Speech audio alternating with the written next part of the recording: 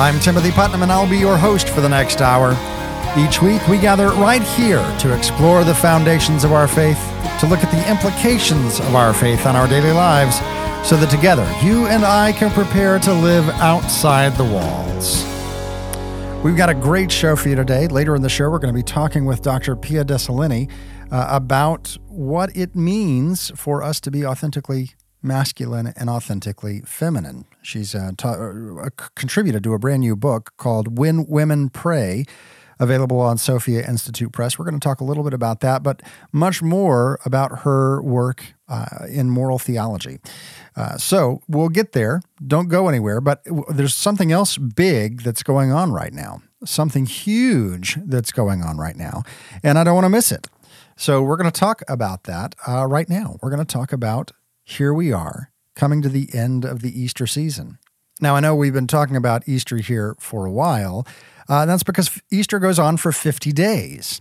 If you think way back to November, we've got this strand, this story that's been told in the church. Going back to November, we had the beginning of Advent, where we look around at the world and we say, hey, things are messed up. No, everything is not right with the world, but it should be. And that's where we wait in hope for Christ to come and set all things right. And he does that through the incarnation. God comes into the world to reconcile the world to himself. So we have this great celebration, and then we have a little bit of a break, and then we come back to, hey, here's Lent. Now I'm going to look and I'm going to see that all is not right with me.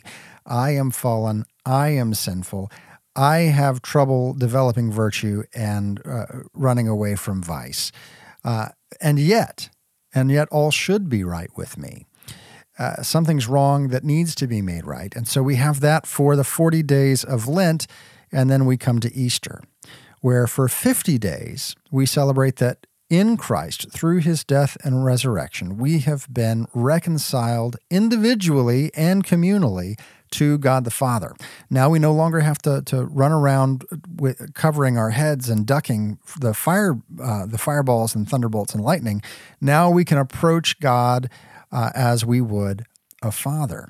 So this is the great celebration that we have for these 50 days. Now, the reason we have it for 50 days is because after the resurrection, Jesus appeared to his apostles and disciples for a period of 40 days.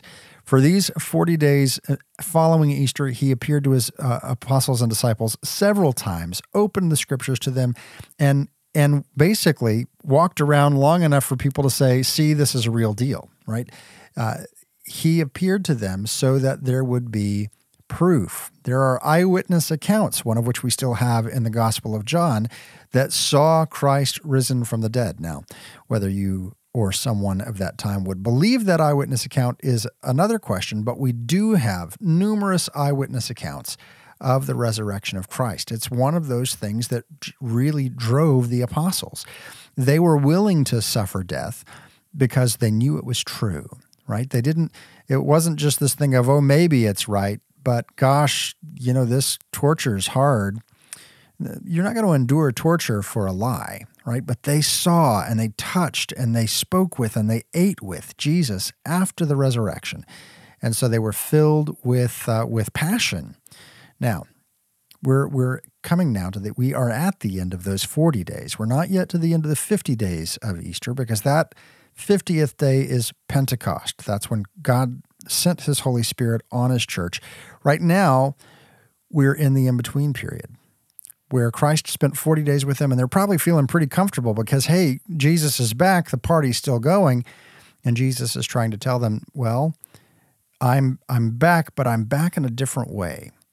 I'm back to show you who I am, and then I'm going to ascend to the Father. Things are going to be different. The relationship you have with me will not be like it was these 3 years that we walked around Judea and Galilee. And so here, for right now, the disciples are wrestling with the fact that they just now watched Jesus ascend into heaven on a cloud, dumbfounded. The Gospels read it this way. The Gospel of Matthew, at the very, very end, it says Jesus approached them and said to them, All power in heaven and earth has been given to me. Go, therefore, and make disciples of all nations, baptizing them in the name of the Father and the Son and the Holy Spirit, teaching them to observe all that I have commanded you. And behold, I am with you always, even to the end of the age. So that's what we have at the end of the Gospel of Matthew. The very beginning of Acts, which is actually a continuation of the Gospel of Luke. That's a really tricky thing there.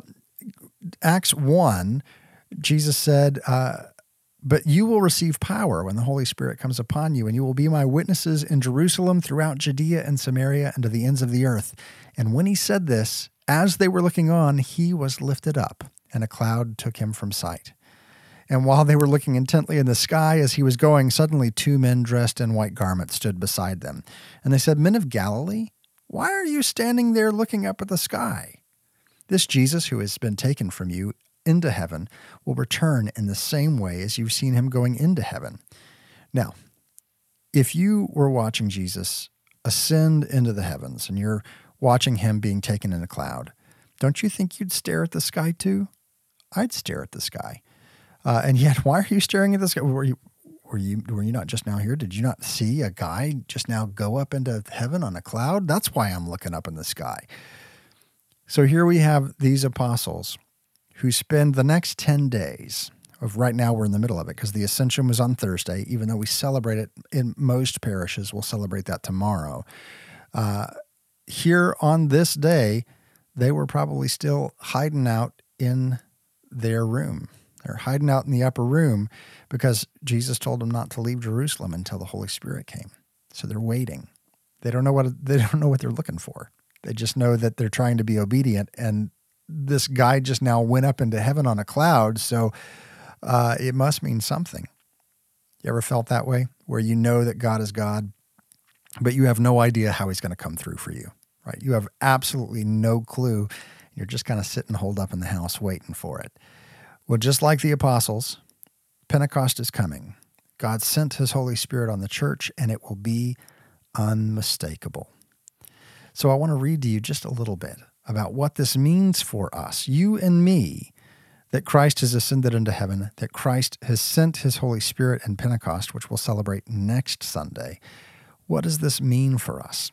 I want to read to you out of a couple of writings. One is Evangelii Nuntiandi, which is an apostolic exhortation from Pope Paul VI. And he said this, For the church, the first means of evangelization is the witness of an authentically Christian life given over to God in a communion that nothing should destroy, and at the same time given to one's neighbor with limitless zeal. Modern man listens more willingly to witnesses than to teachers, and if he does listen to teachers, it is because they are witnesses. Recently, Pope Francis wrote an apostolic exhortation as well called Evangelii Gaudium, and he says, in virtue of their baptism, that's yours and mine, all the members of the people of God have become missionary disciples. All the baptized, whatever their position in the church or their level of instruction in the faith, are agents of evangelization. And it would be insufficient to envisage a plan of evangelization to be carried out by professionals, while the rest of the faithful would simply be passive recipients. The new evangelization calls for personal involvement on the part of each of the baptized. Every Christian is challenged here and now to be actively engaged in evangelization. Indeed, anyone who has truly experienced God's saving love does not need much time or lengthy training to go out and proclaim that love. Every Christian is a missionary to the extent that he or she has encountered the love of God in Jesus Christ. We no longer say that we are disciples and missionaries, but rather that we are always missionary disciples.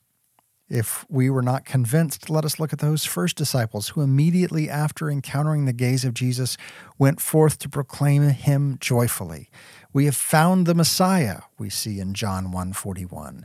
The Samaritan woman became a missionary immediately after speaking with Jesus, and many Samaritans came to believe in him, quote, because of the woman's testimony. So too, St. Paul, after his encounter with Jesus Christ, immediately proclaimed Jesus, we see in the book of Acts. So what are we waiting for? Of course, all of us are called to mature in our work as evangelizers. We want to have better training, a deepening love, and a clearer witness to the gospel. In this sense, we ought to let others be constantly evangelizing us. Here's the thing. You and I, who have walked with Jesus Christ, who have spent time in Mass, spent time listening to the Word of God, spent time with Jesus, just like we would tell people about a restaurant that we love, just as like we would find a way to work in our favorite sports team into conversation, just like we would find a way to talk about the things we love, we should find a way to bring up Christ in our conversations. And not forcing it. You don't force your way to give a restaurant recommendation, but you find the places that it's appropriate and you speak up. And so here on this ascension, as we wait for Pentecost, let's spend these next few days asking in prayer that God would equip us, that he would show us the depth of his love to equip us to live authentically Christian lives that would cause people to ask questions, and that he would give us the strength and the courage and the wisdom to answer those questions in such a way that draw people closer to Jesus Christ in the joy of that gospel. When we come back, we're going to be talking with Dr. Pia del Solenni about a new book that she's contributed to called When Women Pray. Then we're going to spend some time talking about authentic femininity and authentic masculinity. You're not going to want to miss it. Stay tuned. Join me over on Facebook.com/StepOutsideTheWalls. On Twitter, the handle's @OutsideTheWalls. And let's have a conversation about what it means for you, by virtue of your baptism, to be a missionary disciple. We'll be right back right after this. You're listening to Outside the Walls.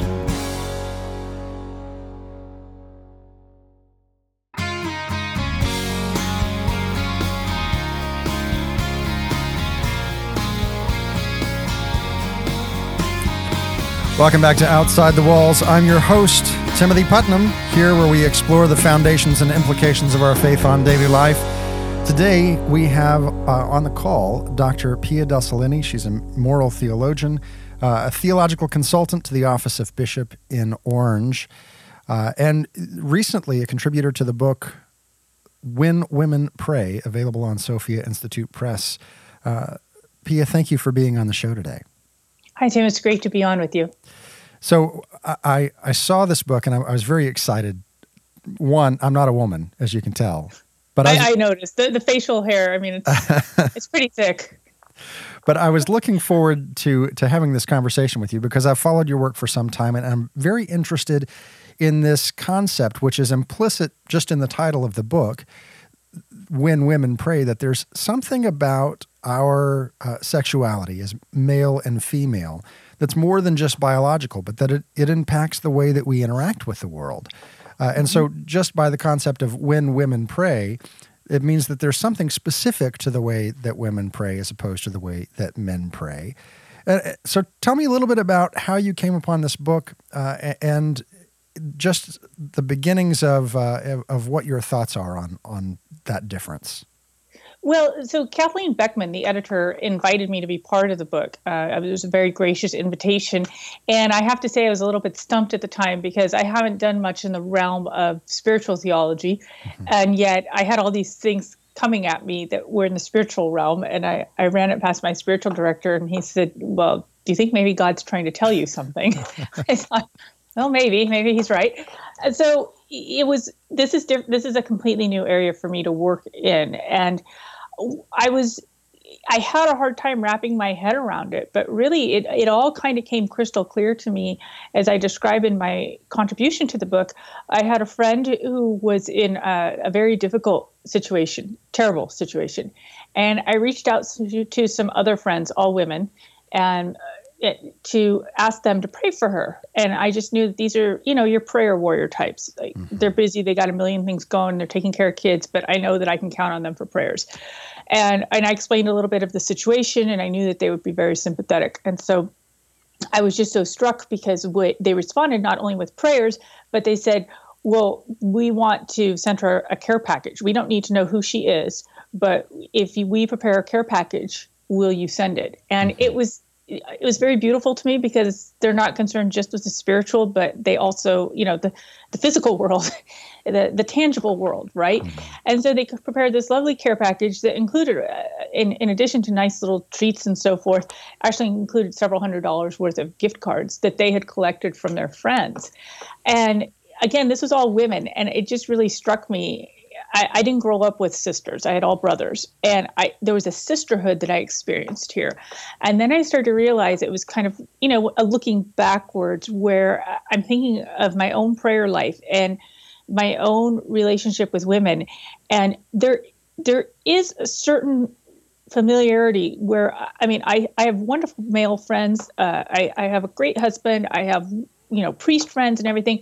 But there's a way in which I can text, some of my close friends and just say, please pray for me, and I'm in panic mode. And there's a rapid response. Mm-hmm. And I know it's going to happen. And so I just started to unpack this and realize that there's something here. And I've done the academic work talking about the complementarity of women and men. And what I've come to there is very much it's what the church teaches, right, but it hasn't been enunciated very much. And that is that we are each called to live maternity or paternity, whether we're married or not, whether we're religious or not, whether we're single. As a man, you're called to live paternity and everything. And as a woman, you're called to live maternity. And the wonderful thing is that you can't stereotype this. And you look to the examples of the saints. I hear people say, well, no, wait a minute, you're going to stereotype this. I don't want to be stuck into some box. And I push back and I say, wait a minute, look at the saints. Mm-hmm. Show me the stereotypes there. Because the saints are just they're so far ranging. And and you see both women and men who are saints nurturing, right? But they nurture in different ways. And the women themselves, you can't say that they all nurture in the same way. And yet, insofar as they embrace their femininity and are really living to the fullness of their sexuality. And because I also, in my work, I want to challenge people. I don't think sexuality just means what you do with your genital parts. Sexuality is who you are as a man or a woman, right? Mm-hmm. And again, that's going to be different for different people in different walks of life. But if we look to the examples of the saints, we see how they lived that out in a variety of ways. And yet it was authentically masculine or authentically feminine, depending on whether they were a man or a woman. And some people get dissatisfied with me. I have students that they want a checklist, know, and I had one student, I think about 2 years ago, she was great, brilliant student, but she really wanted that checklist, and I said, I can't give it to you. And I'm not going to on purpose, because I don't think that's the reality. I don't think you can hold up a checklist and say, this is what it means to be a Catholic woman or a Catholic man.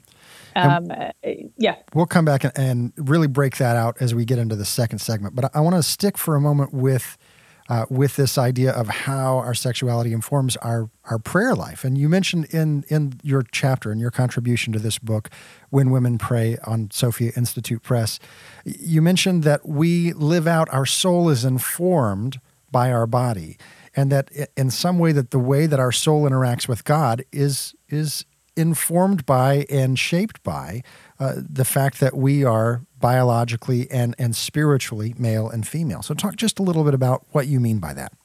Well, I think that one of the things I find interesting is that most of the heresies in the church have to do with the tension between body and soul. Mm-hmm. And St. John Paul II, in his document Letter to Families in 1994, said that we're living this new Manichaeanism, where there's this separation between the body and the soul. We're living as if we're disembodied spirits and despiritualized bodies. Mm-hmm. And this union, we find it in our anthropology, and it goes back to Aristotelian anthropology, and then St. Thomas Aquinas builds on that, meaning that we have a soul and a body that are united. They come into existence at the same time. And that body, that soul, it's completely blank. It's not like the soul is out here in some alternate space or something communicating with God. No, it is tied to this particular body. But think about it, the mind is completely blank, and it receives all of its knowledge. It begins to receive through the senses of that body. So what I maintain is that because we're receiving that knowledge through a sexually differentiated body, that is either male or female, and the science on this is fantastic. Every cell in our body shows that we are either male or female. It doesn't matter what we do with that body. Right. I mean, a lot of people are doing some very interesting things, but what every cell is going to reveal that we are male or female. And so what I argue is that everything then coming into the soul, all of the information that's coming into the soul is coming in through a sexually differentiated body. And I think that the impact of that on the soul is significant. And that is the way in which we begin to experience reality, is through a sexually differentiated body. We don't have the soul does not experience reality apart from the body. Right. And I think that I grew up Protestant and recently 2011, I came into the church. But I've seen in my own heritage this idea that when I die, my spirit's with God, and you can do whatever you want with this body. And there really is this separation of thinking somehow the body is unimportant to our eternal destiny. And yet we say in the Creed, I believe in the resurrection of the body. And like Christ, it's this body, the one that I have right now and the one that I'm taking care of or not taking care of right now, that's going to be resurrected and brought into my eternal reward, whatever that happens to be. And so there's in Catholic theology, which I think even a lot of Catholics miss, there's this idea that this body that I have right here is very important to the way I live out my spirituality. Yeah, absolutely. It is this body. And why? Again, why? Why? Because it's through this body that we experience reality. And the ultimate reality is God. I mean, Pope Francis spoke about this a couple of years ago in regards to gender ideology. And he says, as Catholics, we are embracing reality to the fullest, right? And that reality is experienced and embraced through this particular physical body. And again, we have so many tensions throughout the history of the church because it's hard. And the secular philosophers as well. I mean, Plato struggles with this. I mean, this is not something, this is the human tension. How do you get the body and the soul to fit together? And what is their relationship?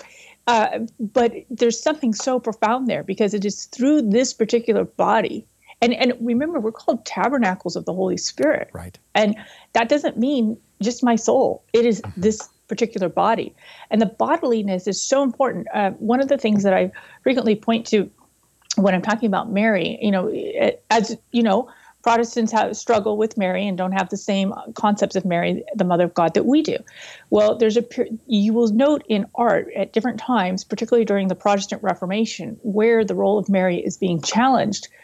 The art suddenly takes on a very explicit depiction, and you will see pictures of Mary cupping her breast to feed the infant Jesus, right? And some people get really, even in this day and age, they get scandalized by that. And I say, no, I mean, what those artists, and also guided by theologians, are pointing to is this really was a woman who was the mother of God. Yeah. And her body was part of that. And so it's a brilliant depiction. And of course you have Michelangelo, and he was misunderstood even in his own time. But it is this constant tension. And yet it is with our bodies that we are called to worship God and to interact with him. We're talking with moral theologian Dr. Pia de Solenni. She's a theological consultant to the office of the Bishop of Orange in California. She's got a contribution to a new book called When Women Pray, available on Sophia Institute Press. That's sophiainstitute.com. Why don't you continue this conversation with me over on social media, facebook.com/stepoutsidethewalls. Twitter, the handle is @OutsideTheWalls. I'm going to post a few articles by Dr. de Solenni for you to take a look at and interact with. We'll be right back right after this.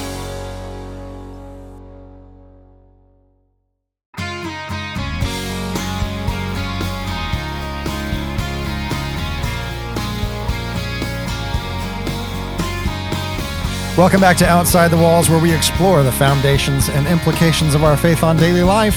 I'm your host, Timothy Putnam, and today we have on the show moral theologian Dr. Pia de Solenni. She's a theological consultant to the office of the Bishop of Orange. She also has a website. You can go and visit her over at moraltheologian.com. And how did you snag that? I guess most moral theologians aren't really technologically savvy. I had a brilliant listener who, because I'm on Teresa Tomio's show on a regular basis, and this listener emailed me and he said, because my website was piadesolenni.com. I mean, It still is, but He said, your name, nobody knows how to spell it. And he said, moraltheologian.com is available. So before I even replied to him, I went online and bought the domain. So it was thanks to that brilliant listener who was just smart. I mean, I was very fortunate. And he heard me telling the story on radio a couple of years ago, and he emailed me to say, yeah, I remember that. Yeah, do I get a finder's fee? Well, when I start making the big bucks, we'll talk. Right. So we're talking about, you have contributed to a new book called When Women Pray, available on Sophia Institute Press. You also, this is kind of your expertise. You wrote a book called Woman as Imago Dei, this idea that there is something very specific to what it means to be woman, what it means to be feminine, that reveals something about God to us as humans, yes? Right. And I'm just going to interject here before you get peppered with questions. That book is out of print, but will be republished as an ebook as soon as I finish the foreword to it. So hopefully in the next few months, that will be available as an ebook on Amazon. And it is academic. So if you're having trouble sleeping, it works really well. But if you persevere, I think you'll enjoy it. So we're talking about the fact that our sexual difference is more than just biological, but that it does inform who we are and make us different, right? I am different because I am a man, and I'm going to do things as a man differently than a woman would do that same thing. Now, every time I've come up with this, and tried to wrestle with it on my own or explain it to other people, this idea of complementarity that the church teaches, I get some pretty strong pushback of people saying, well, no, lots of people are nurturing, or lots of people are assertive, or and it's like we have this idea that the whole concept of complementarity is wrapped up in stereotype, and that either I'm going to accept that and live that out as a closed-minded person, or I'm going to reject that and reject any difference between man and woman, or I'm going to accept that the theory is true, but then assume that that means that I must therefore not be truly masculine or truly feminine and throw my identity somewhere else, which is where we get into gender theory, rather than finding the nuance in what it means for male and female to be complementary. So talk to us a little bit about what the church says about complementarity. So St. John Paul II talks about this. He points out that the differences between men and women are constructive. We were created differently, right? For a reason and to work together. And he builds this out. He fleshes this out in his theology of the body. But the really important part that just for our purposes in this short time is that we were created with these differences, right? We were meant to get along. The battle of the sexes does not start. I mean, he doesn't say it this way. This is my language, but it's the plain speak version of the Pope. The battle of the sexes starts with sin, after the fall. That's when the tensions begin, right? So we have to be very careful. We tend to see the differences in opposition, and yet we weren't created to be in opposition. We were created to be equals. Right. St. Thomas has a wonderful part where I think he gets this from an old Jewish proverb, which is that he says, a woman was not created from man's head to rule over him, nor from his foot to be ruled by him, but from his side to rule with him, which is profound and beautiful. And that's what those differences were meant to fit together. I mean, think of it as a puzzle. It was or a mosaic. I like mosaics better than puzzles because they're more in depth. But all these pieces they create something beautiful. And so instead, what's happened is we tend to look at the effects of sin, which is the battle of the sexes. We see the domination of men. We see women not standing up for themselves, not being strong. And we say there's something wrong with that. Well, there is something wrong with that. Right. But the problem is not that it's not these particular roles. It's that we're not living these virtues. And so think of how the saints, I mentioned earlier how the saints live all of these virtues so differently, right? St. Catherine of Siena was assertive.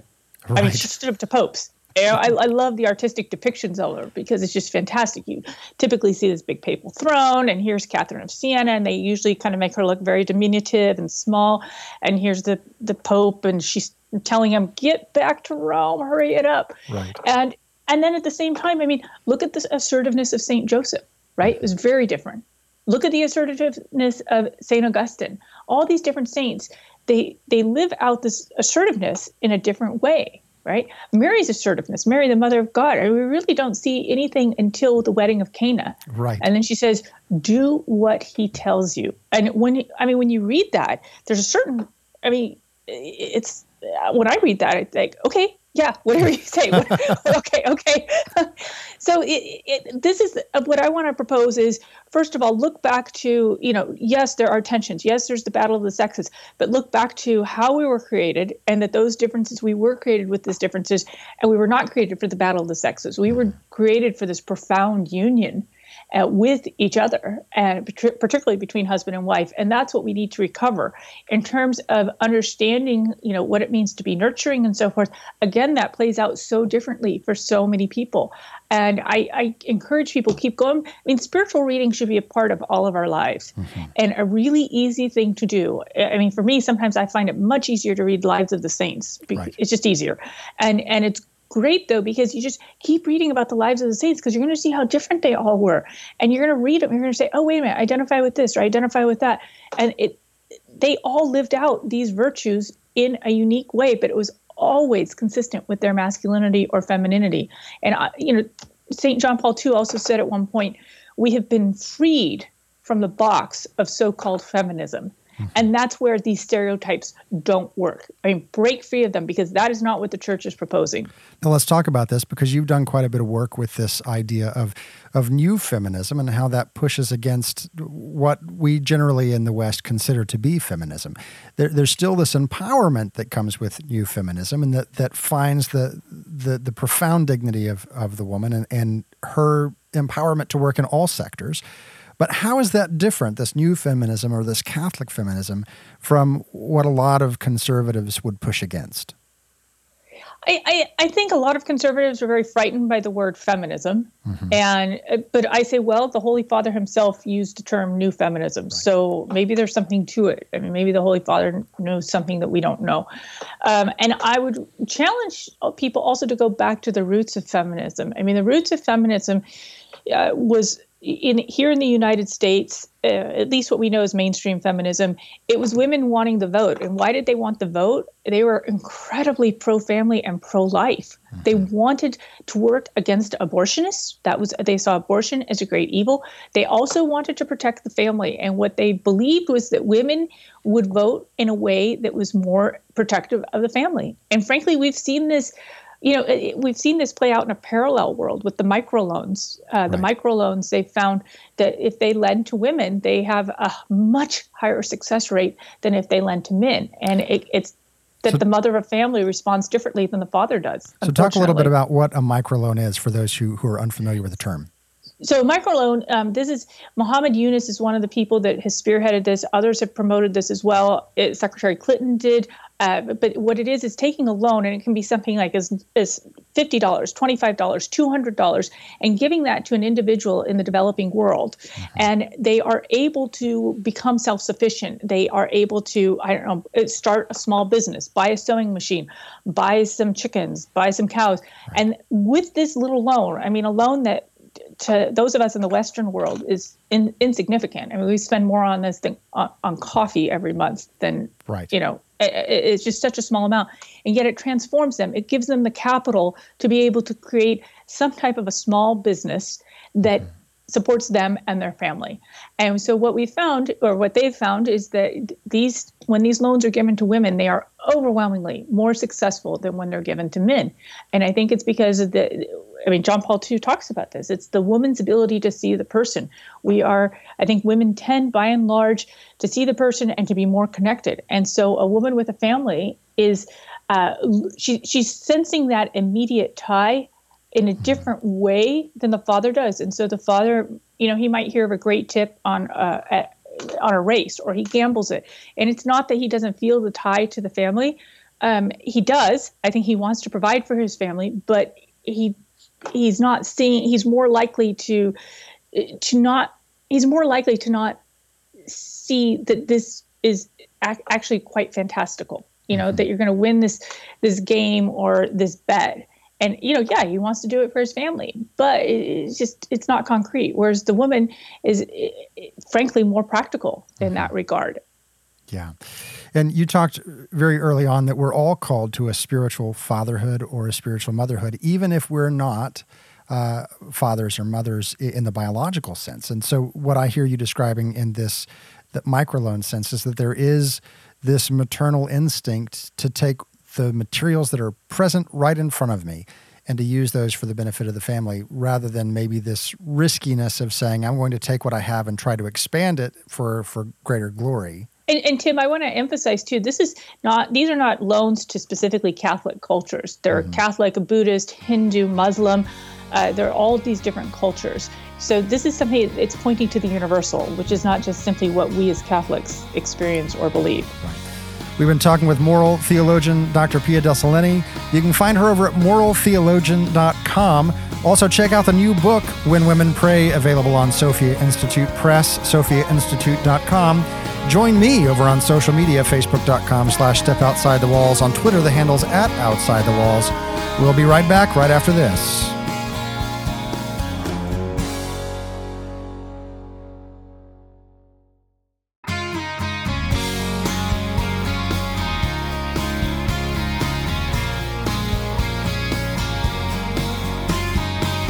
Welcome back to Outside the Walls, where we explore the foundations and implications of our faith on our daily lives. I'm your host, Timothy Putnam. Today, we've been talking a little bit about our sexuality, specifically what our sexuality, male and female, does in our souls and in our spirits, and how it makes us unique, not just merely biologically, but also spiritually. We've been talking with moral theologian Dr. Pia de Solenni. You can find her work over at moraltheologian.com. You can also, if you missed any part of this show or want to share it with your friends, have no fear. It's going to be archived over at outsidethewalls.com. You go there, not only find this episode, but every other episode we've done. So I want to encourage you, go take a look at it. Now, today's conversation is an important one because this idea that men and women are different creates a dichotomy from people who either believe that it's true and jump to stereotype, or from people who deny that it's true and reject any idea that there's difference. And both of these go outside of what the church teaches us. The church looks at our authentic masculinity and authentic femininity, not based on specific virtues, because we're all called to the virtues, not based on specific personality traits, because those are different from person to person. But rather that there's something in the way that we interact with God and with one another that reflects masculinity. Yes, everyone's called to nurture, but we nurture in different ways. Everyone's called to perhaps be assertive or at least bold, but we do that in different ways as male and as female. And so there's this idea that I've seen that authentic masculinity is missing in the church. Well, no, it's not. First of all, the church in all of its actions, and I love this statement, the church in all of its actions is feminine. We respond to God, the Father. We respond to Jesus, the bridegroom, as the bride of Christ. So all of our responses to God are feminine. But there's this idea that, quote, authentic masculinity, close quote, is missing from the church because of a certain style of music or because men aren't showing up and being active as lay people. Well, this simply isn't what's true. Masculinity can't be summed up by saying, well, men are rugged and outdoors and assertive and competitive. That's simply not a universal experience that you can point to. And you can't turn and say, well, women are naturally nurturing and they're naturally more timid. And this just simply isn't a universal experience. And yet, even though we can look at stereotypes and say, well, that's not what it means to be male and female, the church does say that there are differences. There is something within our spirits that we can shine through as authentically masculine and authentically feminine. And this is an important thing that we'll probably, I'll look for some articles to put up, and we'll likely talk about this again in the near future. But for now, we need to go ahead, and we're running out of time. We need to move on to our readings from Scripture.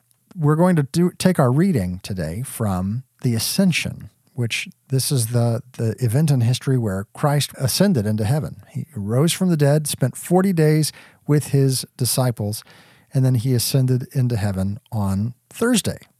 Now, lots of places will celebrate that on Thursday. It's a holy day of obligation. But a number of places have pushed that to celebrate on Sunday. And it's not really universal even within the United States. Some dioceses do it on Thursday, some do it on Sunday. So today we're going to take our readings from that holy day of obligation, from the readings of the Ascension. And that reading is going to come from the book of Ephesians. It's the epistle reading. And he says this: "Brothers and sisters, may the God of our Lord Jesus Christ, the Father of glory, give you a spirit of wisdom and revelation, resulting in knowledge of him. May the eyes of your hearts be enlightened, that you may know what is the hope that belongs to his call, what are the riches of glory in his inheritance among the holy ones, and what is the surpassing greatness of his power for us who believe.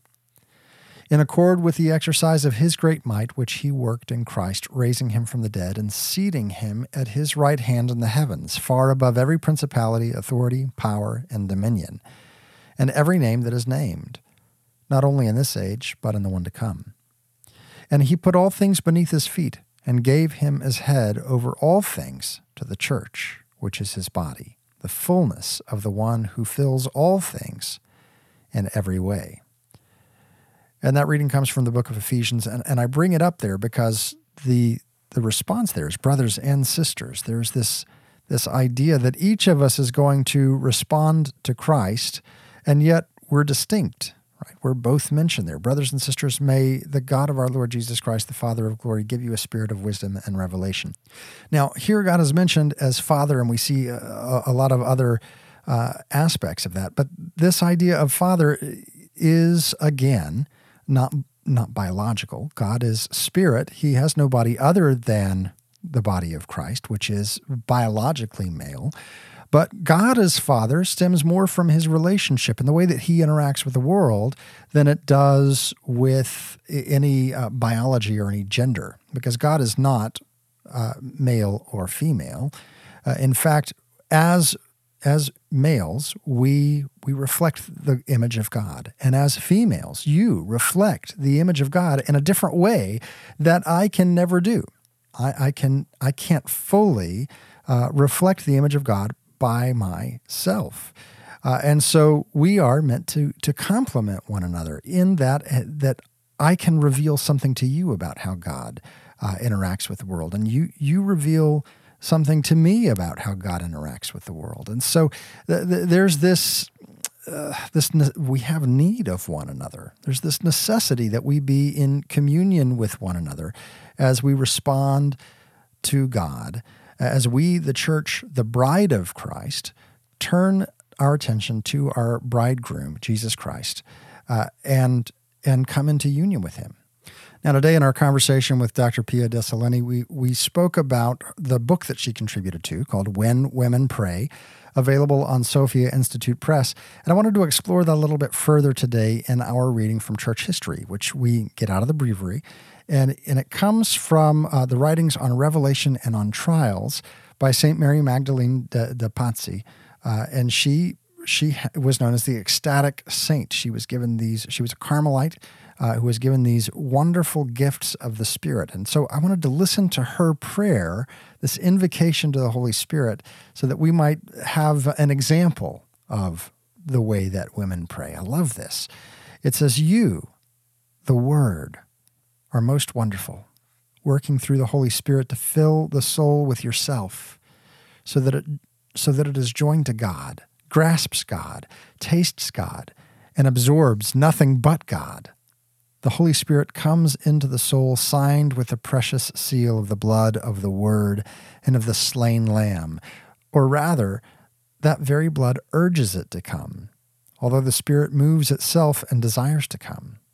The Spirit, which moves in itself, is the substance of the Father and of the Word, and it proceeds from the essence of the Father and the good will of the Word. It comes into the soul like a fountain, and the soul is immersed in it.